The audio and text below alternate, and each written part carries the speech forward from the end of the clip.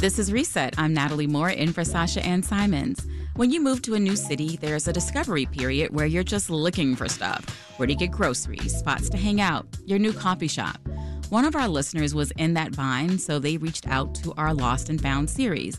That's a project where we help Chicagoans find stuff in the area a Google search can't easily turn up. John had been looking for green, unroasted coffee beans since he moved to Chicago from, well, Seattle, of course. He kept striking out, so one of our producers joined the search. With us to share what she found is digital Reset engagement producer for Reset, Claire Hyman. Hey, Claire. Hey. All right, so coffee lovers like myself listening actually, I didn't know about green beans. That's okay. I didn't either. Okay, so what is that?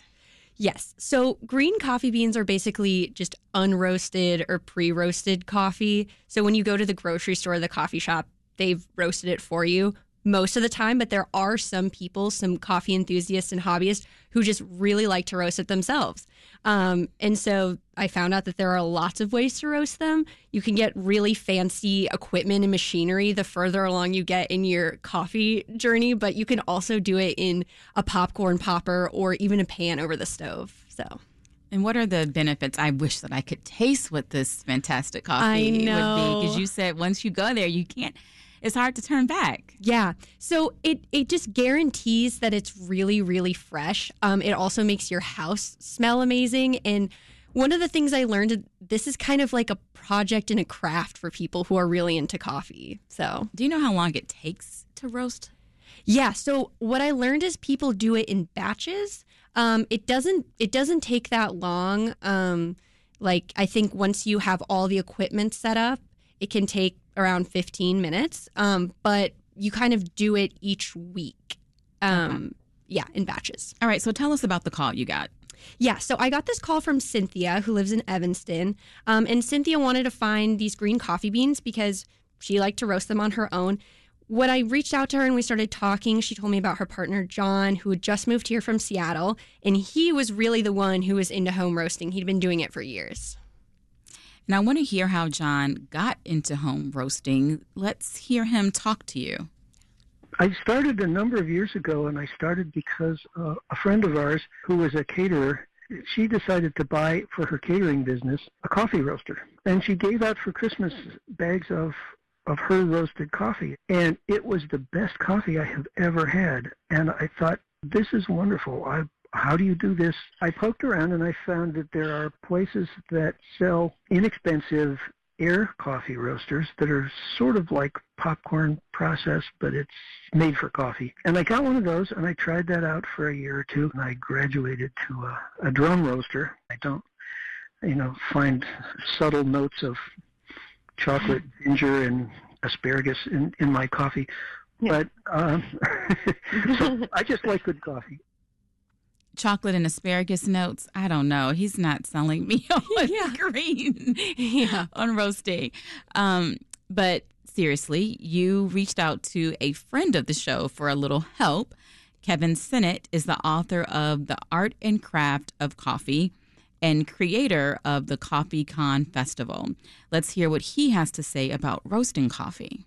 I just want to preface this by saying just to prevent all the people who are neighbors of mine will call you up and tell you he's terrible. He's a terrible home roaster. First of all, the results smell wonderful. It can, if you hit it just right, it can be really, really good. And one thing, it is undeniably fresh. It's one of those things that becomes a rabbit hole. It is intoxicating to try it, and it is fairly easy to roast coffee beans. It's roughly as simple as popping corn.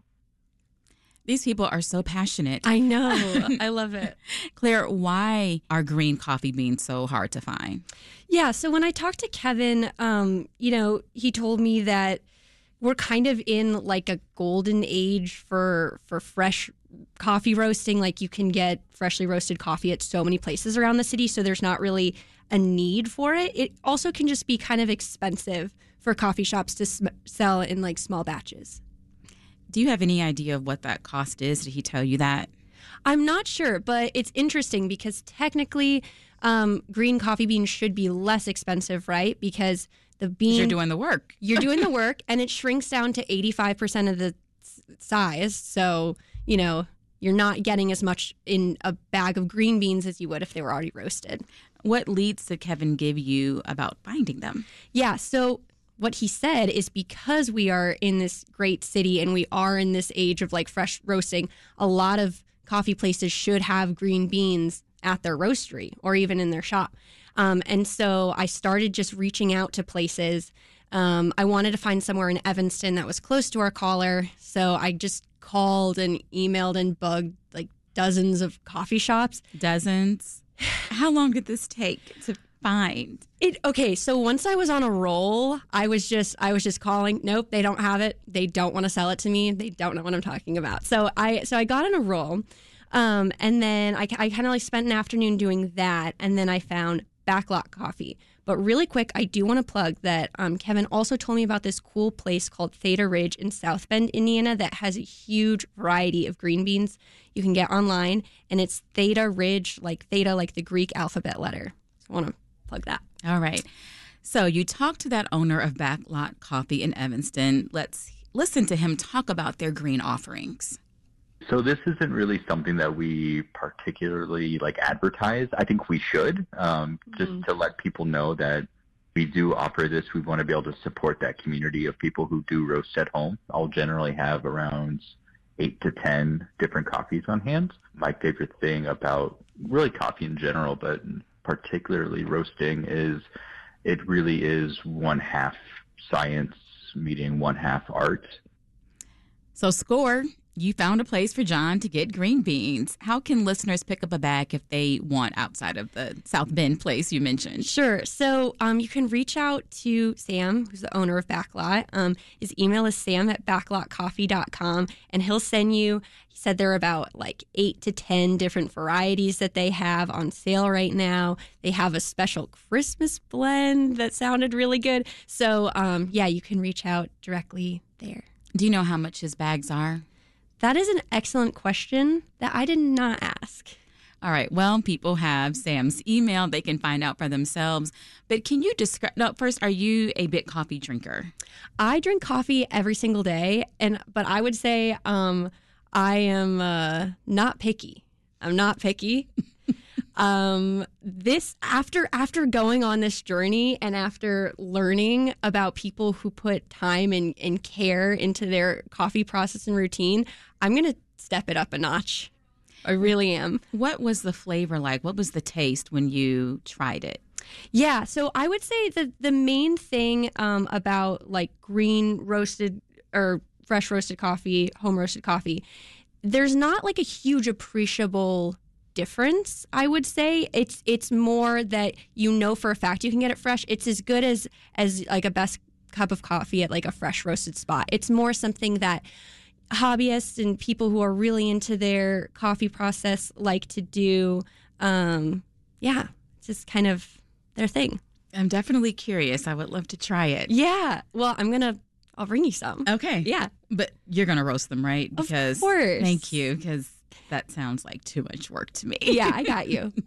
Okay, Claire, give us a preview of what you are searching for next on Lost and Found. Yes, so I actually am putting this call out into the airwaves. I'm looking for places in Chicago that sell exotic fruit, specifically grenadilla. So this is a call I got recently from someone who had tried this fruit when they were traveling and wants to try to find a place to find it here. So if anywhere comes to mind, please shoot me an email, chyman@wbez.org, or as always, you can give us a call at 888-915-9945. Can you say that fruit again? Yes, it's grenadilla fruit.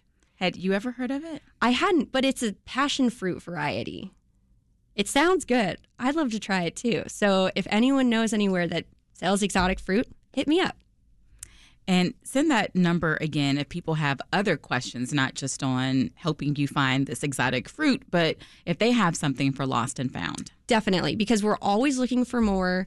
Please give us a call at 888-915-9945 and tell us what you're looking for. We want to help you find things that make Chicago feel more like home.